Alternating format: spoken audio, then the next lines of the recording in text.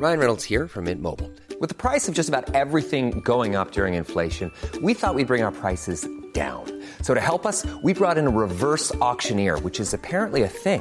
Mint Mobile Unlimited Premium Wireless. How to get 30, 30, bit to get 30, bit to get 20, 20, 20, bit to get 20, 20, bit to get 15, 15, 15, 15, just $15 a month?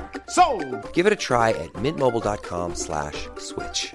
$45 up front for 3 months plus taxes and fees. Promo rate for new customers for limited time. Unlimited more than 40 gigabytes per month. Slows full terms at mintmobile.com.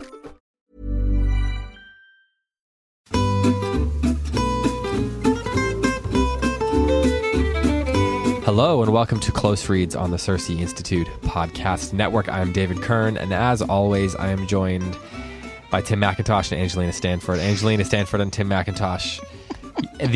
I'm joined by Angelina McIntosh. Tim Stanford. I don't know. We'll mix it up. Perfect. That way you both get top billing. McStanford. McStanford, exactly. Tim McStanford. How's it going, y'all? It's going good. Should I stop and run and get my teddy bear for this episode? To establish a Well, he might prop. have something to say. Like, I think that's going to become my device for this series of episodes. Like, anytime y'all ask me something that makes me uncomfortable, I'm just going to be like, well, Aloysius says that was very rude to ask me that. Yeah, we could kind of pose Aloysius the teddy bear as sort of like one, is our alter ego that says things that, we would rather not say in our own voice. So your bears really are pompous, then, is what you're getting at. Yeah, right. But are you allowed to have a bear called Aloysius? Doesn't it need to have its own, don't you have to have your own name for it? I guess so. What would your bear I was name just gonna be? say, what would Angelina Stanford's pompous bear be called? My pompous bear. Whoa, I don't know. I feel like maybe y'all ought to suggest it to me. If there's one thing we know about Aloysius, it's that he's pompous. We learned that early on. So anybody who's listening is very confused right now and has not read the book yet. Dear listeners, there is a teddy bear named Aloysius who is kind of the imaginary yet real stuffed friend of one of the main characters in the book. And so we're already riffing on that. If I had a teddy bear as alter ego, I know what his name would be. Tell me. Cletus McPherson. I can't breathe. Cletus McPherson wants more pickled pig's feet. I was gonna say, is Cletus McPherson was he like a settler in the Appalachians? Yeah, and in all of Aloysius's taste, he has like a taste for like probably fine sherry and caviar and champagne. My Cletus has kind of Appalachian tastes. Pickled pig's feet, pork rinds. See, Some of our listeners are feeling insulted right now. I think my teddy bear might be Aunt Agatha. Just like really disapproving and judgmental. That's my inner voice. Angelina, you're doing this wrong. Stop. Oh dear, we're gonna insult a lot of people, but if we keep going down this path. Aunt Agatha is for Woodhouse. It's Bertie Wooster. David, do you think that our readers? I'm gonna put you on the hook. Do you think that our readers have like a strong affection for Appalachian cuisine? I feel like Chuck Hicks is already got you in sights for this. It only takes one, right? So anyway, we are, as Tim, as we've indicated, we are here to talk about Brideshead Revisited, Evelyn Waugh's, what he called his magnum opus. Yes, and I'm glad you said he, because there was some confusion on our Facebook page about whether a man or a woman had written this book. Oh no, this was a man. Evelyn Waugh was a man. It wasn't Evelyn, it was Evelyn. I know, and I just think, man, it does not sound, it's not written in a woman's voice. That would be one weird woman writing this book. Well, maybe it's a weird man writing this book, but it would definitely be a weird woman. That is true. We can do some biographical information if necessary, and I'm sure that will come up as we go through the book. But he was, generally speaking, a contemporary of novelists like Henry Green, Graham Greene, Woodhouse. He was from that kind of time frame. after the war, between the wars, and then again after World War II. Converted to Catholicism later in his life. Was friends. So he was not a convert when he wrote this book. No, he was a convert when he wrote this book. Yes, this was a book that was intended. There's letters with his editor in which he describes that he was intending to write about the spirit, to write about the spiritual life, to write about the idea of conversion, and we'll talk about that a lot. I mean, I think this is essentially a book about conversion and how that works, or how it can work. Certainly, like Flannery O'Connor, it's got a lot of Catholic ideas embedded in it, but it also goes much deeper than that. He wasn't trying to write I don't believe. Well, maybe he was, but I don't think that it was meant to be specifically Catholic book. But it is all steeped in theology. He once said that to his editor that the whole thing is steeped in theology, but I agree that the theologians won't recognize it, which is an interesting way of putting it. But before we get too much further, we need to say a quick word from some sponsors. Roman Roads Media, as you know, has been sponsoring in April and May, and they are our good friends who publish Wes Callahan's Old Western Culture. Their classical Christian curriculums are designed for homeschoolers. Are designed for homeschoolers and homeschool co-ops, and they're back with another giveaway. If you've been listening, you know all about this. So all you got to do to win one of the Old Western Culture series featuring Wes Callahan is to comment on the Facebook post on the main Cersei page where we post the link to this particular episode, and leave a comment saying which unit of the Old Western Culture series you would like to win.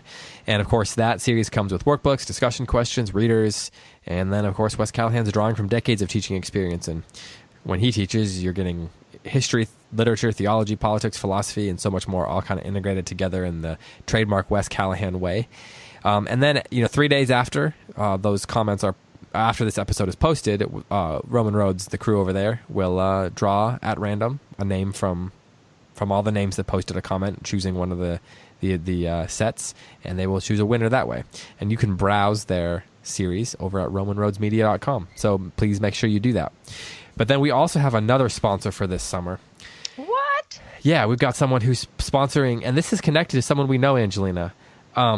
Hey, Angelina, do you either have or know of a 9th through 12th grade student that would benefit from an engaging seminar-style grade books course that could also earn 2 high school credits? What? Well, it just so happens that Close Reads contributor Professor Tim McIntosh is offering 4 different high school grade books courses live online at Scole Academy. So if you would like your high school students to have a deep engagement with the great books and develop a love for the classics under the tutelage of a professor like Tim McIntosh, you can visit ScoleAcademy.com to learn more. I don't know. That might be worth doing one day. That guy's a hack. That's what I've heard. He's a hack. Actually, when I first heard about it, I'm going to go ahead and say this on the air. We're just going to air it out right here.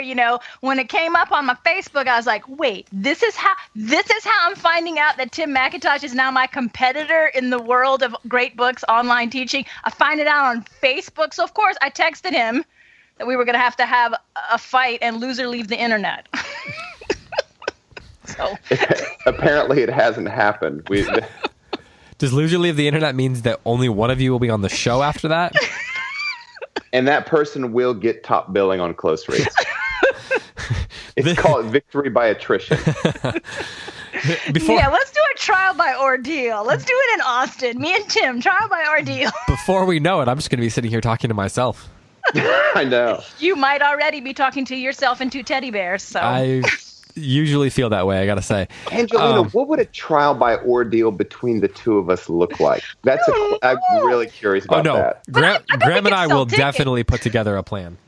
It's probably going to be like a 3-day tournament, kind of like funeral games for Achilles. It's just going to be all out. That sounds great. We're going to have a competition to see who can speak the quietest. Okay, I concede. It won't be me. That would be an ordeal that I would want to witness. Well, we got to pile on in terms of making fun of you. It's not a show without making fun of you at least once, right? But yeah, thanks to Classical Academic Press, who is behind Scole Academy for sponsoring for this summer. They're going to be, talking. We're going to be talking up Tim's classes. So he's got 4 different courses. Tim, what are you going to be teaching? What courses? Ancient Greek and Roman Did you say history. anxious? Anxious. It's all Anxious about literature. characters from the Greek and Roman period. I was going to say anxious literature is just what we talk about on Close Reads. Yeah, no doubt. It'd be a little bit redundant. Ancient Greek and Roman literature, medieval and Renaissance literature. Let me back up. The classes are kind of designed, they're literature and history classes combined. So we'll be reading these great works. We'll be reading Shakespeare. We'll be reading Plato. Like we'll read the Defense of Socrates or the Trial of Socrates. But we'll also kind of like cover the history that kind of embeds and surrounds those books. So ancient Greek and Roman literature, medieval and Renaissance literature, world literature, which is basically an excuse to read a really great Russian novel. And finally, British and English literature. Excuse me, British and American literature. And that class will kind of concentrate on, in the scope of world history, more contemporary things. So we're thinking like 1600s to the present. That's the plan. Okay. Well, that sounds awesome, Tim. Well, I'm welcome to the world of internet teaching. I'm really, really looking forward to it. I love what I know about Skole, and I love the opportunity to do this. And yeah, I can't wait to get started. I got to tell you, and this is I'm going to give our readers a little like locker room talk between two internet online great books teachers. Locker room talk can be dangerous. You're right. I just meant like Good point. private conversation, not like Trump locker room talk. Would you like me? Yes, would she you went like? there. But Would you like me to just not like take my headphones off and do I need to leave now? no, but I was going to say, Listeners, please mute for 30 seconds. just props to all these homeschool parents, because seriously, you are going to get to teach the best of the best students. I pinch myself. Like, it would take a serious act of God to get me back into a classroom. Like, it's so night and day to walk into an online classroom and you're with kids who want to be there, no one's, I don't ever have to convince somebody, did you do your reading? They've read, they're excited, they're ready to talk and engage. They're incredibly well read. I'm always amazed that I can make some obscure literary reference and there'll be kids in the class who, oh yeah, my mom read me that. And it's just you're going to love it. You're going to love it. These kids are amazing. My brief exposure, my slight exposure to kind of classical Christian educated young people has been overwhelmingly I've not been impressed. I've been kind of stunned. Yes. David, am I allowed to mention a specific parent on the air, or should I just use a first name? I thought you were going to ask me if you're allowed to use the word stunned. Yeah. I don't know. That's up to you. Heidi White was one of the hosts of a CRC conference. What was you're that, so David? allowed to say 2 Heidi. years ago. Okay. Her son, how old is her son, Angelina? I think he's 12. Okay. We were out on the He might back be 11. deck, and I can't remember, somehow we stumbled upon a conversation about Shakespeare, and he said that he had just recited one of the sonnets. And I said, you just recited one of the sonnets from memory? And he said, yes. And he just rolled out with the whole sonnet right then and there like it was no thing in the world. And I remember just thinking, that is nothing that I could never have done that when I was 12 years old. I wish that I could have done that when I was 12 years old. I literally was blown away. That was almost for me, I had always been a believer in the kind of education that we offer. And that to me was sort of like a secondary conversion moment. I was like, this is not just a great education. This might be the way to save the world. Oh, absolutely. You know? I'm right there with you. Tim, I'm just tickled all the time when I think, I've got an online classroom of freshmen, high school freshmen, and they're so much more well-read than people I went to graduate school with. I mean, no. I believe that. Tim, it might just be that young Master White is just a lot smarter than you, though. Well, There's no doubt about that. Do you guys find this? We should at some point get the Brideshead revisited. Yeah, eventually. Do you guys get to this point where you're like, I need emotionally to kind of like get really comfortable with the fact that this kind of generation of classically educated students are going to surpass me, their teacher, in ability In like 12 minutes? really quickly. But that's so exciting to me, though. I love that. That's how I feel about our listeners. I love those moments in my class when a student says something to me and I go, oh, I never saw that before. I never saw it. Like, I just, I feel like I'm still getting the education too. That's my favorite. Those moments that's just, boy, that's when I just really geek out and get excited. And we all get excited and they feel good because they trumped me and I feel good because look what a good teacher I am. They trumped me. It's win-win. That's kind of what teaching's all about though, right? It is. Well, we probably should get to the book, but that's sad. I would be so sad if I thought my students couldn't surpass me. Yeah. Oh, it's not. There's an extent to which you recognize my job is to make myself obsolete. And speaking for myself, I'd prefer to not be obsolete, but it is kind of part of the telos of my job. I don't think you'll make yourself obsolete. I mean, we're just the guides. We just point the way. Hey, Angelina. Yeah. I just need to give you a little PSA. I just got a message from the other room. Graham says he's trying to go under the knife for his charm reduction surgery, but they don't have strong enough anesthetic in the hospital to compete with your voice.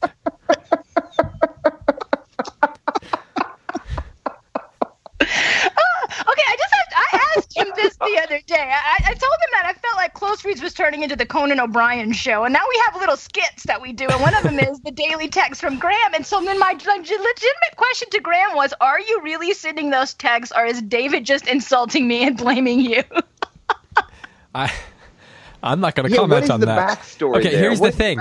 If I did it, I'm really clever, and if he did it, he's really clever. So I'm just not going to say anything. No one wants to. Yeah. Oh, just keep it vague there about who's exactly the clever. I've got to say, charm reduction surgery. I'm gonna flat out steal that. That was pure gold. I'm going to text him back, cry, that laughing cry emoji. Anyway, speaking of laughing and crying, we should probably get on to the book. As I said earlier, we are here to talk about... I said Aloysius says that was very rude. I'll tell him that. We are here to talk about Brideshead Revisited, the sacred and profane memories of Captain Charles Ryder. What a great title. When was the first time you read this, Tim? First time I read it was a year, maybe 18 months ago, largely at the behest of your dad. Okay. Because he speaks so highly of this book. Mm-hmm. And Angelina, you read it like 40 years ago or something? 1992. So 25 years ago? Okay.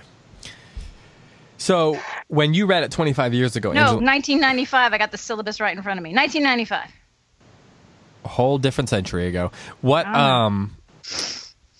was your first impressions back then as a young, impressionable college student encountering this book for the first time? I liked it. I liked it. It was definitely out of my, it was out of my wheelhouse. Modern literature's never really been my thing, but I had a time period requirement I had to fill, so I ended up in this modern British lit class. But I liked it. Actually, I dug up the paper I wrote for that class. It's called The Way to a Man's Stomach. The Way to a Man's Heart is through his stomach, an analysis of dining in Brideshead Revisited. Because of how much description there is of food. It's really interesting you should mention that, actually, because that was one of the things that he got criticized for, was the kind of the degree to which the story includes eating and drinking and things like that. And he later on he came back and kind of regretted how much he put in there, but he says that he wrote that book when he was in convalescence after having a parachute, an Air Force related parachute accident in 1943 and 44, somewhere in that range. So he couldn't really move. He wasn't the food he was being given was terrible and all that. So he had that on his brain, and so he was kind of like taking what he wished he could be eating and drinking and putting it into the book, which is really interesting. Oh, that's really interesting. But see, what I argued in the paper is that you can tell something about the nature of the person, the character, by the way they interact with food. We'll have to. I think that's an interesting. We should keep that throughout that has a through line through our reading, a point of comparison. Give us a preview then. So what is Sebastian like with food? Oh, well, I don't know. I didn't read the paper. I just found it. Oh, you didn't read the paper you wrote 25 years ago. Okay. All right. Yeah, I don't remember. I remember it got an A, and she really liked it. But Tim, so I don't know. But I'm going to look for it as we read because I'm still interested. Just like with Wind in the Willows, we talked about food, and with The Hobbit and Woodhouse, like this just seems to be a really English thing to talk about food. Waugh actually compared Sebastian and Charles to Rat and Mole in The Wind in the Willows. That those were characters. Really? They were inspirational in some ways. Really interesting. So, Tim, you read it not that long ago, but for the first time. And what was your first impression? What was your first experience with it like? Well, I kind of read it beside one of my favorite books, which is The Sun Also Rises by Ernest Hemingway. Mm-hmm. I don't mean that I read The Sun Also Rises at the same time. I just mean I kind of read it as... Another book my dad likes a lot. Yeah. And your dad and I did a podcast on the two books, kind of comparing and contrasting their... I don't know, kind of like how they fit in the demise of kind of the shared values of Western society. And I think in a way, both of the books are doing something similar. They're coming from very different authors with very different convictions. Mm-hmm. Hemingway for sure, was an atheist, kind of an existentialist. And so I read the book, the first time that I read Brideshead Revisited, I read it mainly as a kind of assessment and rejection of the kind of secularization and materialization of Western culture. There's this move happening in the book, and we can get a glimpse of it in the prologue through the character Hooper. There's this move toward kind of the bureaucrat mindset, the depletion of kind of like shared metaphysics. And I think Hemingway was doing something very similar. Both Hemingway and Waugh, it seems to me, have regrets that this is happening. Like so many, especially British and American authors in the late part of the 19th century, early part of the 20th century, there's a deep sense of remorse about what is happening. Mm-hmm.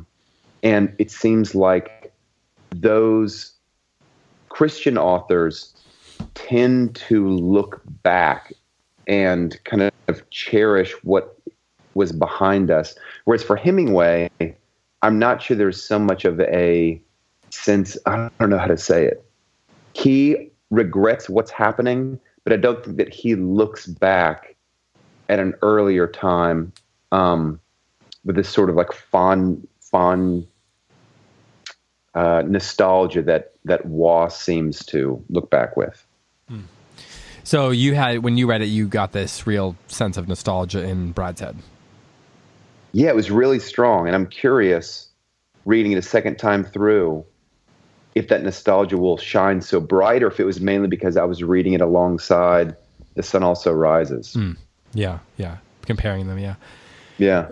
Well, what we're going to do today is, we had initially thought we were going to talk about through chapter 3, but the way the chapters break up, that's kind of an awkward place, and it leads to some awkward divisions as we move forward as far as how we break up the readings per episode.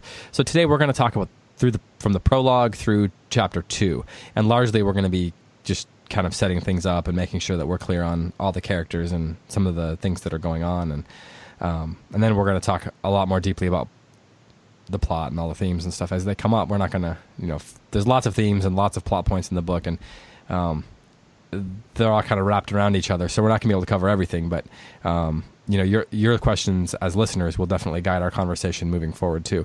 But well, how do you envision the rest of the reading going? I know there's been a lot of chatter on the Facebook page about the pacing. So we'll do through chapter 2 today, and then what do you think going forward? How will we do it? And then next week we'll talk about chapters 3 and 4. So if you did read through chapter 3, you're a little ahead. And then I think we'll probably just do 5 because it's pretty long. I think 5, maybe 50 pages.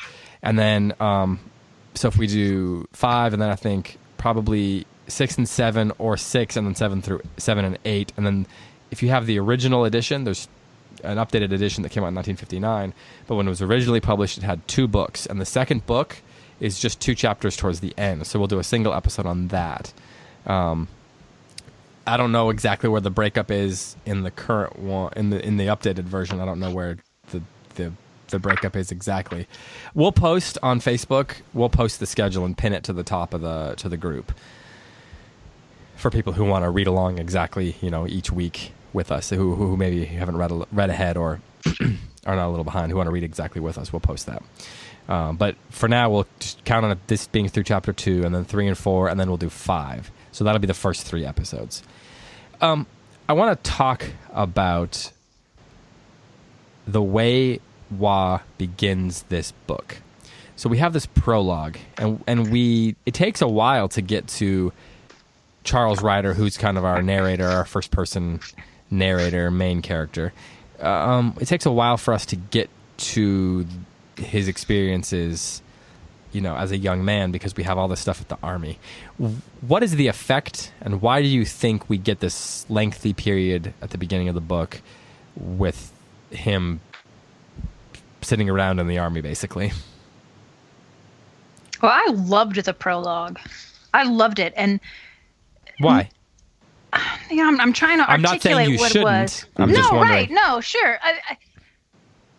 I guess because we start off seeing Charles Ryder at a transition stage in his life, namely that he has come into disillusionment. And then in the midst of that disillusionment, finding himself back in this place a long time ago, and he weeps about it, and so it ends up, I guess, being 2 counterpoints, two different significant moments in his life. Like almost at the end of some kind of continuum, 2 points on the end. Right. Like, so his meeting Sebastian and what's going to happen at Brideshead ends up being this incredibly formative thing, and now we're in this second stage of Charles's life with this disillusionment. Well, and to speak to what Tim was saying, I guess that's one way of ramping up the nostalgia, right? Because if you just dropped into it when he's young, that sense of nostalgia isn't quite as heavy. But right now, when you have a character who's older looking back, the sense of nostalgia and disillusionment are often coupled together, and so that disillusionment can lend itself to kind of creating a sense of nostalgia. Tim, did you like the prologue or as much as Angelina did, or do you feel like many readers do that it's kind of a slog? I felt like thematic with Angelina, I think it sets the book up well. There is this, I think Angelina's exactly right. There's a sense that kind of like even the blighted landscape of the army camp is setting up a juxtaposition with the kind of voluptuousness of the dinner table that we'll experience in chapters 1 and 2. So I think thematically, it like thematically more than I like its execution. Okay. So, what didn't you like about the execution? It's a slog. I like that word. I don't want to change the word. It's do you not like Victorian novels, Tin? Do you not like Victorian novels? No, I don't. Wait, hold on. There are people who like those? Well, here's the thing, right? Whenever I talk about this now, people laugh, and I guess it's funny. But I got my master's in Victorian literature. No, that's not surprising at all.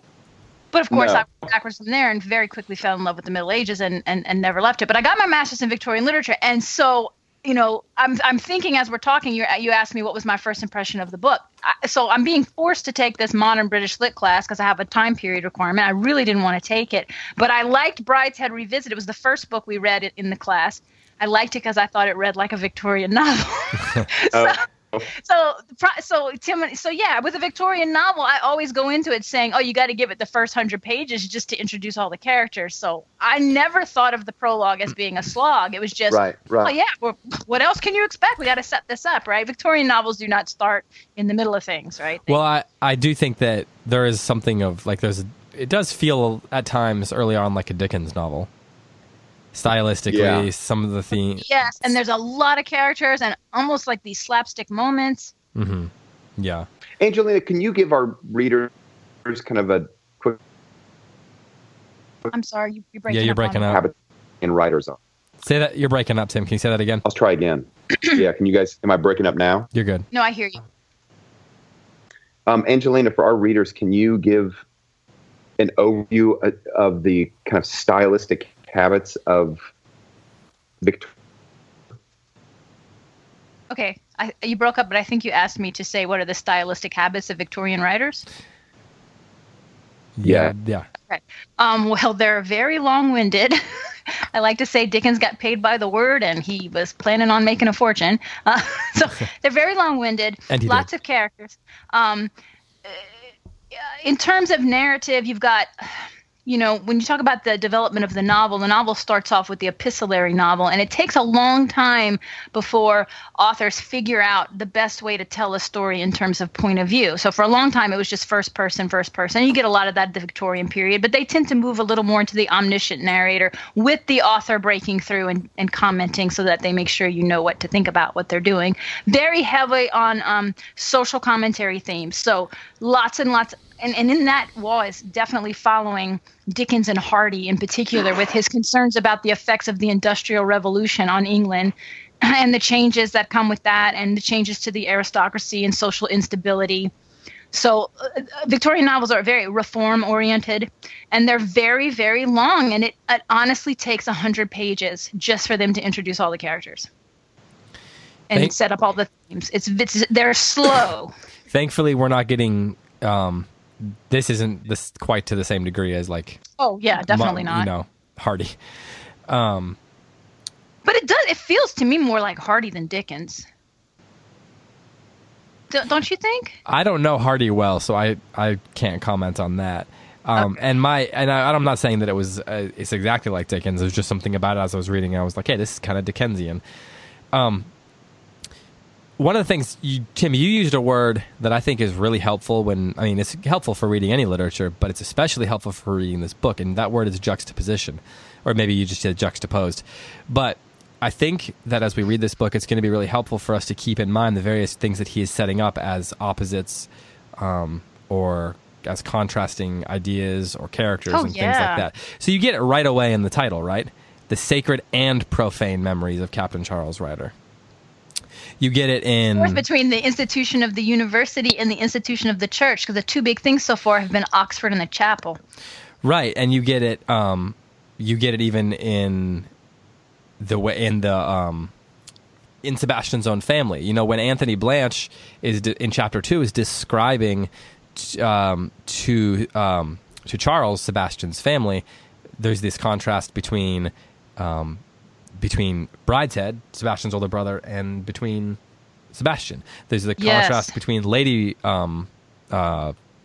Marchmain, right? What is it? Yeah, that's it. Lady right. Marchmain and Julia. And there's this contrast between Lady Marchmain and Sebastian. Yeah, and there's all. That's the way of characters. Because they're mirrors. Yeah, that's the nature of characters themselves. But this book in particular, I think, is being very purposeful in how he sets them up, because each of them, there's obviously a gray area, but each of them kind of can fall. There's these going back and forth between the sacred and profane that these characters are constantly doing. But it's also like O'Connor. I think we talked a lot about the idea of O'Connor's writing about a place that is Christ haunted, and I think that this book, in its own way, is sort of Christ haunted. That there is constantly. It's constantly steeped in theology. And even in the most profane scenes or the most profane places, there's always this sense of the spiritual hovering over or around it. Yes, and in particular, he brings that out with the architecture. Did you pick up on that? Yes, there's so much detail to architecture, and I'm trying to figure out how best to articulate it, because I feel like that is a very English novel kind of thing to do, to focus on place and the architecture and the ancientness of the place, and also that ancient architecture in England is just going to be religious. That's just what it is going to be. Okay, let's look at I marked a specific passage that I think gets really into this that I wanted to focus on for part of the show today. For me, it's chapter 35. It is in chapter 1. It's towards the end of chapter 1, and it's when Sebastian and Charles are visiting the home.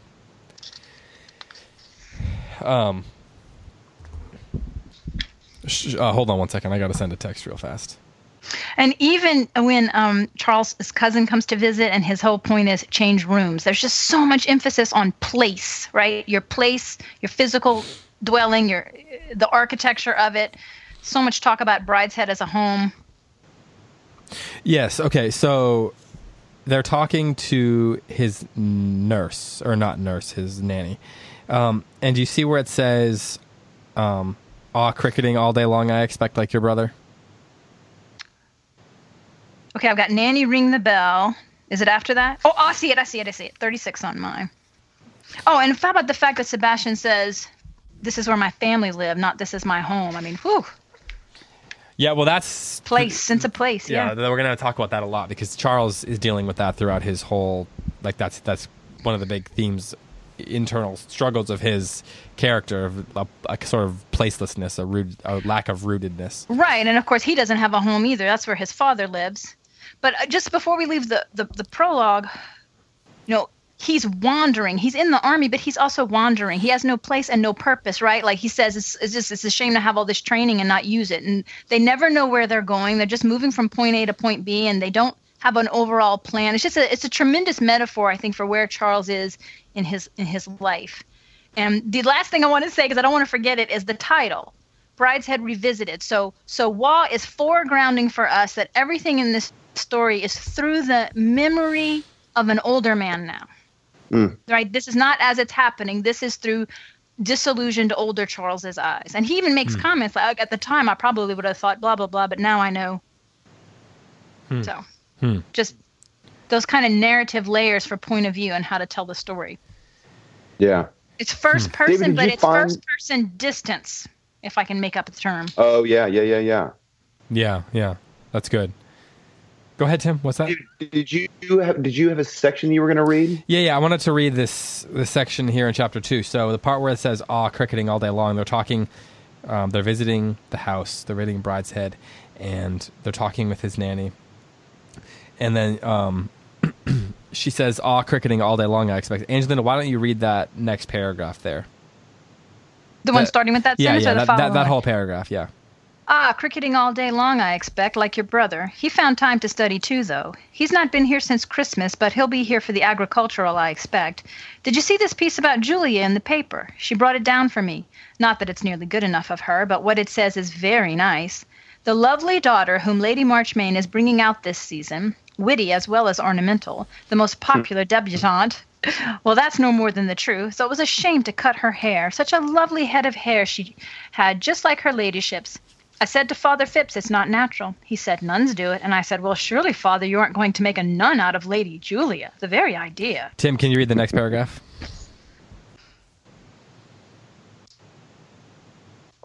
It was a charming room, to conform with the curve of the... Whoa, wait a second. The walls were... Yeah, you're fading in and out bad. That's not the next paragraph.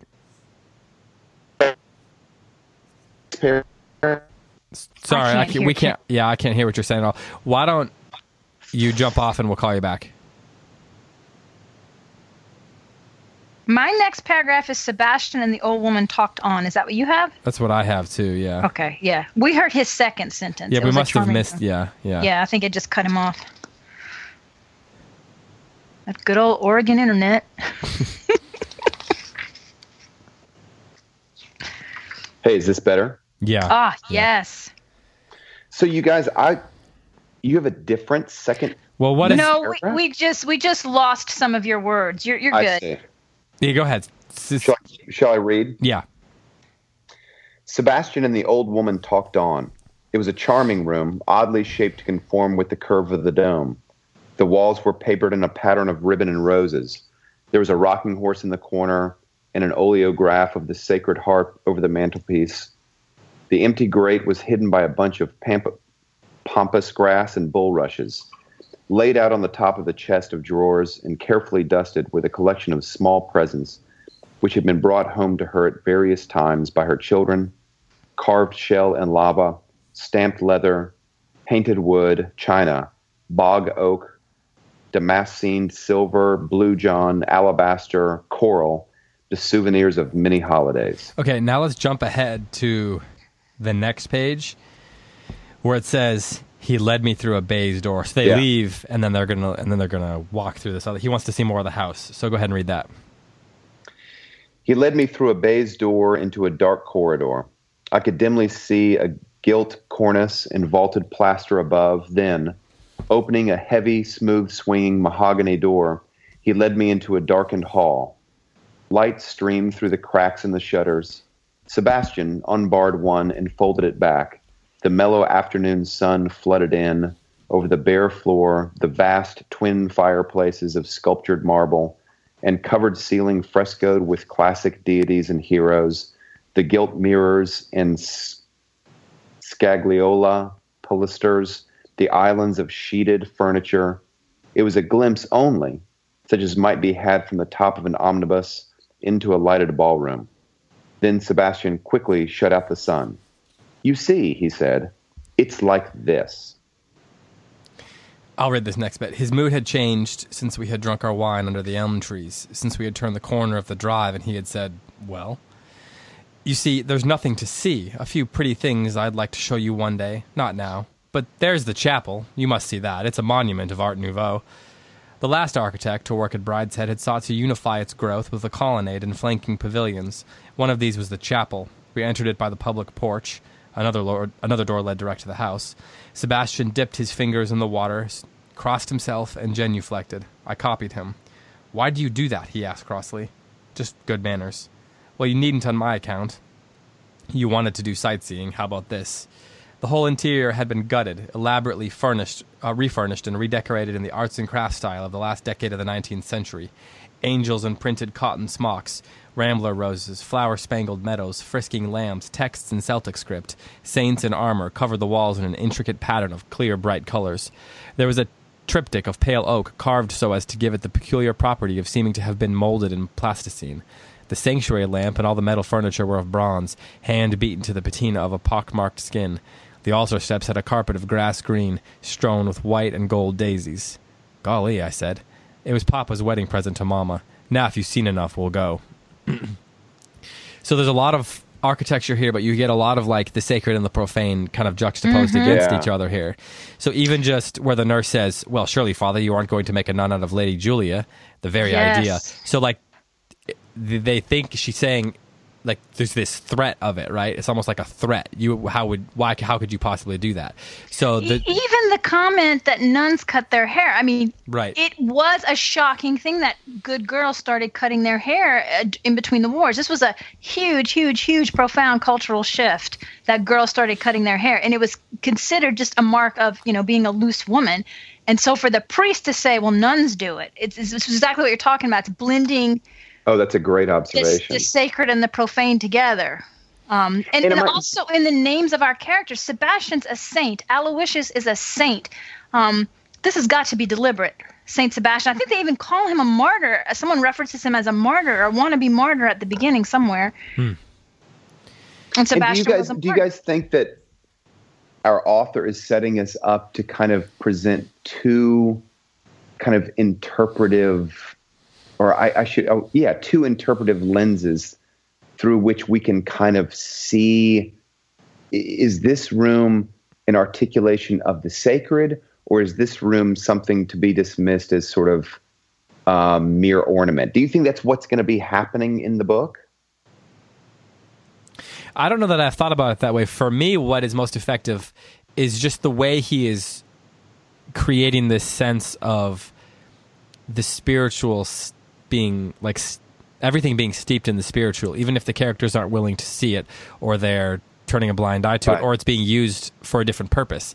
Like you've got this very beautiful, but perhaps a little bit, overdone chapel that is it's a place that is deeply spiritual, but it's kind of being used as a showroom, right? So it's also a wedding gift, which also is a combination of the sacred and profane, because it's a romantic gesture, but it's also a religious sacrament. But everything is like, it's almost like there's the sense of spirituals haunting everything, because you have even like the oleograph of the Sacred Heart over the mantelpiece. You've got Sebastian thinks he recognizes the chapel as this kind of important place, but dismisses it as a monument of Art Nouveau, right? So like they're like haunted by it. Sebastian even is haunted by it. He's haunted by it enough to cross himself. To cross himself, yes. But what does it mean? Genuflect. Yeah, exactly. So it's like there's this ritual, as you're saying, Tim. It might just be nothing more than that. But he's doing it. It's not. The ritual wouldn't mean much to someone like Sebastian. There's something that seems to be haunting him about it. It seems to be something that he can't avoid. Because he turns to Charles and said, "Why did you do that?" I was going to say the same thing. Same thing. Yeah, and so David, your word haunted is it's a well chosen word, because we get the impression that Sebastian is dismissive of all this, but then when someone kind of takes a religious gesture in vain, he rebukes him. Right. So he's in this sort of tension. Is Sebastian? Yeah, it obviously means something to him, because he tells Charles, "Don't do that on my account." Yeah. Well, I like it's got to mean something. But yeah, and so it means something. He's living his life in a way that is kind of counter to that, and he wants to avoid it. But when he's there, he can't help but recognize the deep meaning of the place. And so there's something within him that kind of like demands, like that forces him or pushes him to respond how he knows he should. And in Charles, it's almost like Charles is not like it's a scary place, and Charles is not taking it seriously enough. Like right. Sebastian almost, it seems to me like Sebastian feels like, if I don't do this, I could get smite down by the gods, right? Like, so there's almost something ancient and pagan about it in a way, whereas Charles doesn't take it seriously enough, and Sebastian's saying, you have to take this seriously. It might seem like nonsense, or it might be something we don't pay attention to when we're not here, but when we're here, we got to be careful. We have to take this seriously, and if you're not going to take it seriously, watch out. Yeah, you're in danger. Could I just tell you guys a little bit about this? Will suit the theme of the podcast, Close Reads. In reading this the second time, I always feel like the first time that I read a book, I'm hardly even capable of hearing the book. I'm just kind of getting the plot. I'm learning the characters a little bit, but it's hard for me to really just fully immerse myself in the book. But on the second read, I always think, I will be able to finally, for the first time, read this book for the first time, even though it's my second time. So I'm looking forward to reading Brideshead Revisited as if for the first time. One of my favorite theologians is a Swiss Catholic from the 20th century named Hans Urs von Balthasar, who is notoriously difficult to read, but so profound. And one of von Balthasar's focuses in his theology is he says that theologians have tended to concentrate on two of the three transcendentals, the three transcendentals being truth, goodness, beauty. He says that theologians tend to be a little bit obsessed with truth and goodness, but they don't really pay that much attention to the beautiful. Like, we can think of plenty of theological tomes that talk about goodness, that talk about truth, but can you think of a single theological work that deals with beauty as its primary focus? So that's what he does. He writes primarily about beauty as an articulation of God and the world that God made and human beings' interactions within it. And I almost want to kind of like, I'm keeping my eye in Brideshead Revisited toward that kind of focus. Like, is Waugh sort of writing a theology, an aesthetical theology?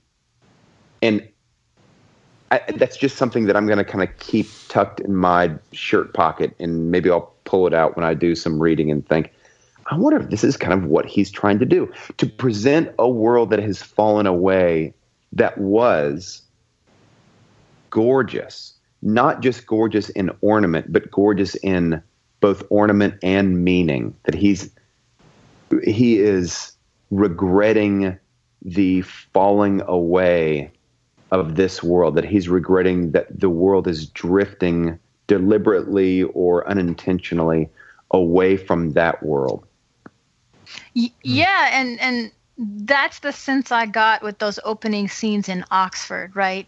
And it's humorous because I think every generation tends to think of the current generation in college as being a bunch of screw-ups, right? But I mean, they're a bunch of screw-ups. They're not taking their education seriously. You have all these conversations. Oh, well, back in my day, young men didn't do such and such, and they're goofing off with their classes, and they're getting drunk all the time, and they're throwing up in random people's windows, and so they're surrounded by this absolutely gorgeous architecture and centuries of learning.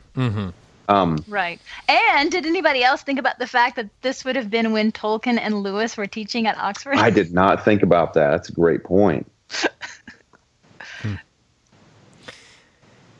Well, it's interesting because we get in chapter 1, we get introduced to these themes, these juxtapositions, certainly Sebastian and young Charles and their relationship. But then in chapter 2, actually, I don't know what I just said. That's in chapter 1. In chapter 2, we get a kind of a beginning sense of like conflict or trouble or whatever when his cousin, Charles's cousin, comes and offers a grand remonstrance.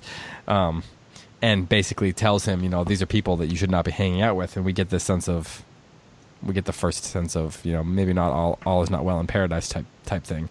Mm-hmm.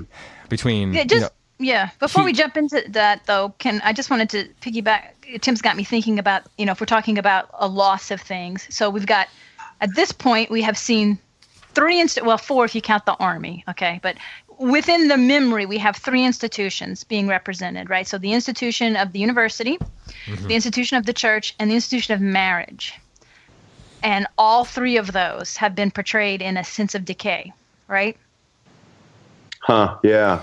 So the Marchmain marriage is not, that's not right. And we don't know what the deal is. And even Charles's family, the mother died going off to war. Like everything's just, there's something wonky about it, right? Like the world's turned upside down, which I argue is one of the themes of all of the literature during this time is that this theme of the world is turned upside down. And what could be more upside down than my mother went off to war and died.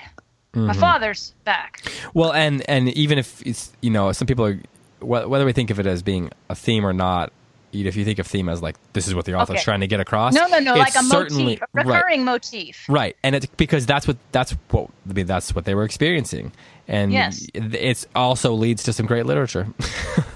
Yes. Yeah. So I think it'll be interesting to keep an eye on the institutions because the institutions is what gives a society and a culture its stability, right? Well, what institutions or any other, I don't know what other words we want to think about, but like what institutions are not in decay in this story in these first couple chapters?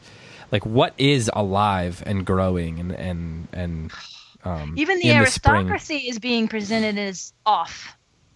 Yeah. I think.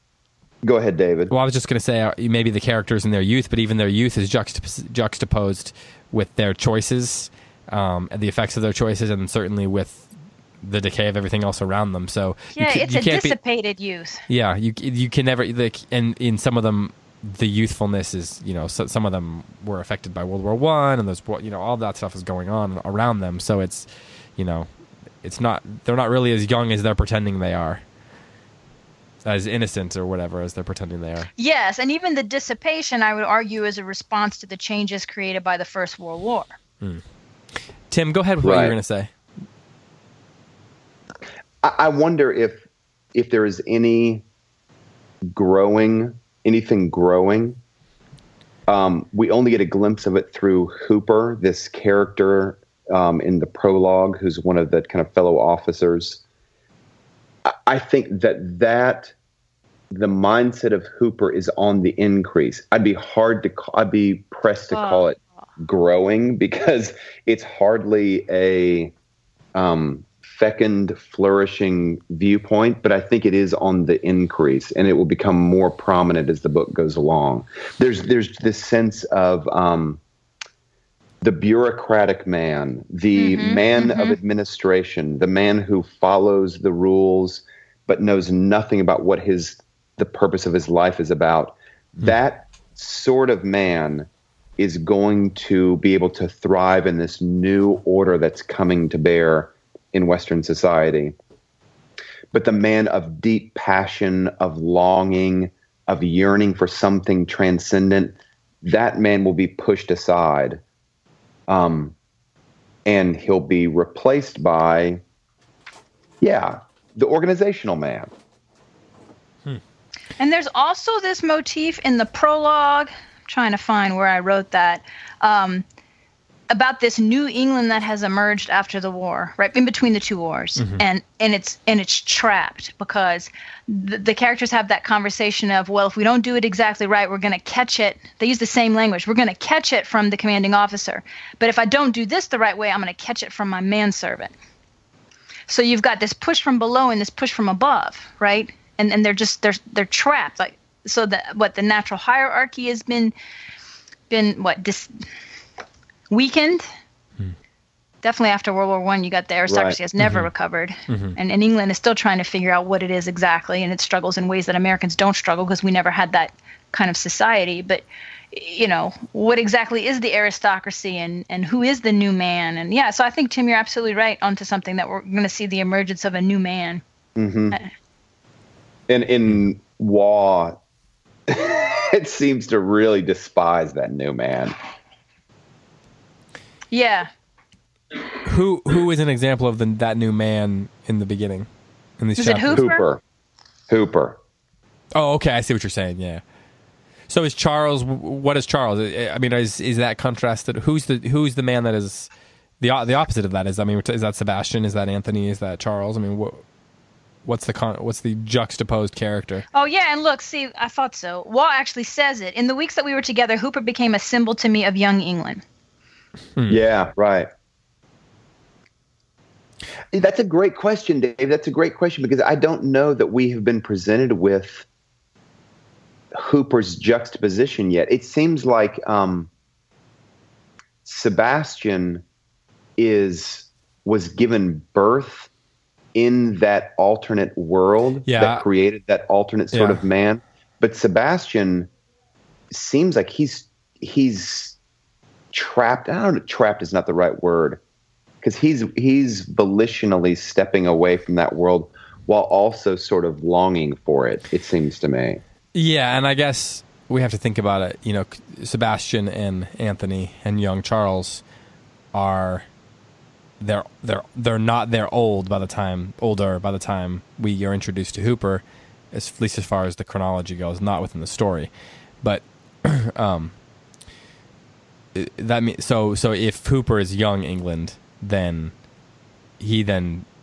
the appearance of young Hooper seems to, and Brideshead, of course, the place seems to spark his memories of what he and his friends were like when they were Hooper's age. Right. And he contrasts that on page 9 when we get the description of Hooper in my book, but I underlined so much of this. Hooper was no romantic. He had not as a child ridden with Rupert's heart or sat among the campfires at Xanthus' side. At the age when my eyes were drive to all safe poetry, that stoic redskin interlude which our schools introduced between the fast-flowing tears of the child and the man, Hooper had wept often, but never for Henry's speech on St. Crispin's Day, nor for the epitaph at Thermopylae. And then it goes on to just list all these, monuments of heroism and courage of the British ideal. So he's a different kind of Englishman. And then, of course, that's interestingly contrasted, or could be contrasted, with the description of Anthony Blanche later. And his adventurous youth. Obviously, we're not meant to look up to Anthony Blanche. He's meant to be something of a But he's also cipher, not English, though. He's an expatriate, so he's a different kind of guy as well. Yeah. But I guess what I'm saying is, they look at him with a sense of awe for the way that his youth was lived out in Argentina and all these adventures that he went on. And it's very romantic. He's a very romantic character. Exactly. And there's the way they look at him is romantic in that way. I mean, yes. That there is something of a... Well, he's like a Lord Byron, Yeah, exactly, yeah. He's very Byronic. I think we need to use that term Byronic throughout the reading. His monologue, kind of giving the backstory of Sebastian's family, is one of the just most delightful sections of literature that I've read in years. Great scene. Oh my goodness. It's so, and this is just a touch of real literary craft by Waugh. He gives us this whole backstory that we've kind of been primed to want. Like, what is the deal with Sebastian's family? We want to know more. And it would be very easy to just give a history of the family, but instead we get it out of the most flamboyant, colorful character, and it's riotously funny. And we're getting educated on the tension that is Sebastian.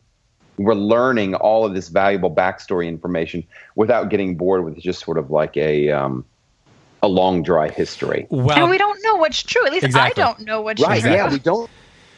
Yeah, we don't know whether we're supposed to trust Anthony and how much of it is there's a rivalry between them. And so internally, from a tension perspective, we experience all kind of there's like, it's sort of chaotic as far as knowing who to believe and what to trust, and then when we get. But then Anthony proves his worth by predicting that Sebastian's going to say exactly what Sebastian ends up saying. Okay, I'm back. Angelina, David, are you there? Yeah.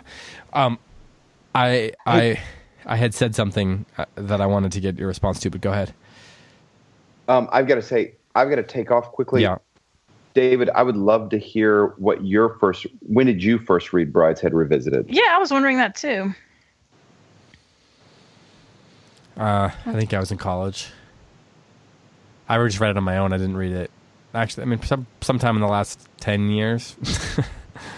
And did you instantly like it? I don't think I instantly liked it at first. Like, I think I put it down a few times, but the last half of the book, I mean, blew me away. I think about it all the time. Huh. I honestly can't remember. I mean, I remember almost nothing about this book, so I'm so excited to read it again. David, when we get to the second half of the book, I'd love to hear your memories about why the second half blew you away, and why the first half, did it move slowly for you? Oh, I think so. I think, some of the readers said things that even as I'm reading it again that I sympathize with. That there's just references to things that I'm not familiar with. I kept thinking that the writing felt like somebody who was steeped in Homer. Like, there was something very epic poetry about the way he writes these long sentences with lots of parentheticals, and the descriptions are felt very Homeric, which I think is probably also true of Victorian literature. But that can be something of a slog, and it might be that it was something of a culture shock coming off of Flannery O'Connor and some of the other things I've been reading. So we're getting some of these similar ideas, but presented to us in a very different way that takes a bit of you have to, like almost any great book, you have to kind of settle into the way the writer uses language. That's very true. And Waugh is a wordsmith, but he also is a much different. He's a very English writer, whereas O'Connor is a very American writer, stylistically. I was telling my writing students yesterday, a couple of my writing students in a rough draft of the paper they were writing for me included these very long quotes from an author that they're talking about. And I just said, you guys, part of being a mature expert writer is you have to keep the reader in your voice. You have to keep the reader reading your voice, because when you jump into another voice, even if it's a wonderful writer, even if it's Plato or Flannery O'Connor or Waugh, when you change into someone else's voice, it's really jarring. It almost, you have to kind of like reorient. And so you have to use, so I was just advising them, use quotes sparingly, especially I am so glad you said that, Tim. Like, seriously, you just elucidated a whole lifelong issue with me. We joke at the office that I won't read a block quote. I just skip it. And I think it's... Oh, I'm with you. I think it's from what you're saying. If I'm following the flow of the argument, I cannot switch and hear someone else's voice and then switch back to your argument. Just give me your argument. Absolutely. Don't give me a big long quote. I can't handle it. So I train paraphrase, and pull sections of the quote out, pull phrases out, pull even a sentence out every once in a while. But paraphrasing is a high art form, and I think it's what great writers, we're talking about essay writing, paraphrasing is key. It's essential. Oh, I'm so glad you said that. That makes me feel much better. No, I'm exactly in your camp. All this time I thought it as a character flaw that I'd be like, I'm reading the book and I see this 2-page block quote and I'm like, I just hope I can pick up the argument 2 pages from now because I'm not reading that. Yeah. All right. Well, we are going on plenty of time here. Tim's got to get to a meeting. I've got a project I'm working on. So I think we've said enough about the beginning. We will dive in much more depth into the story and these characters in the future episodes.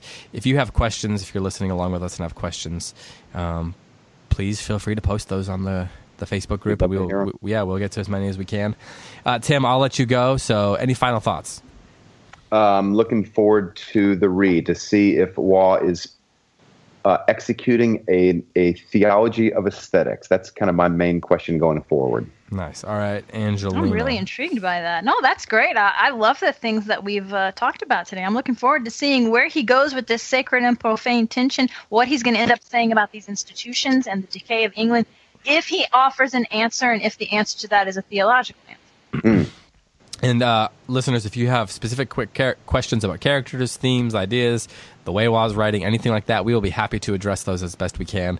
The questions help us certainly guide our conversations towards what you are interested in, and that is certainly part of the equation. So let us know if there's something you want us to talk about.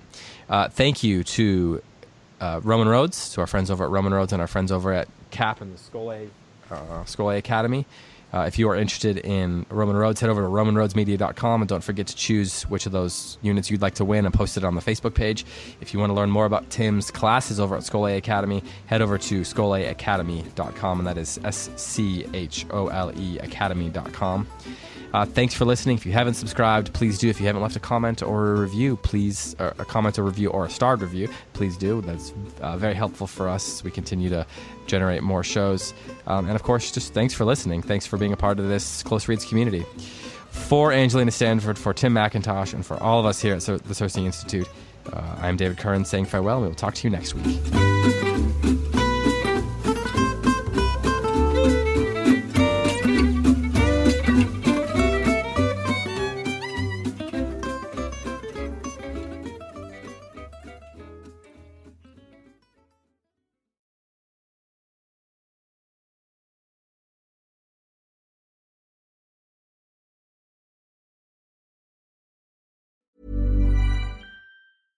Hey, it's Paige DeSorbo from Giggly Squad. High quality fashion without the price tag. Say hello to Quince.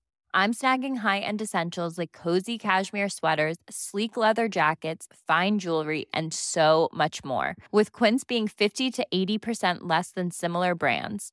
And they partner with factories that prioritize safe, ethical, and responsible manufacturing. I love that. Luxury quality within reach. Go to quince.com/style to get free shipping and 365-day returns on your next order. Quince.com/style.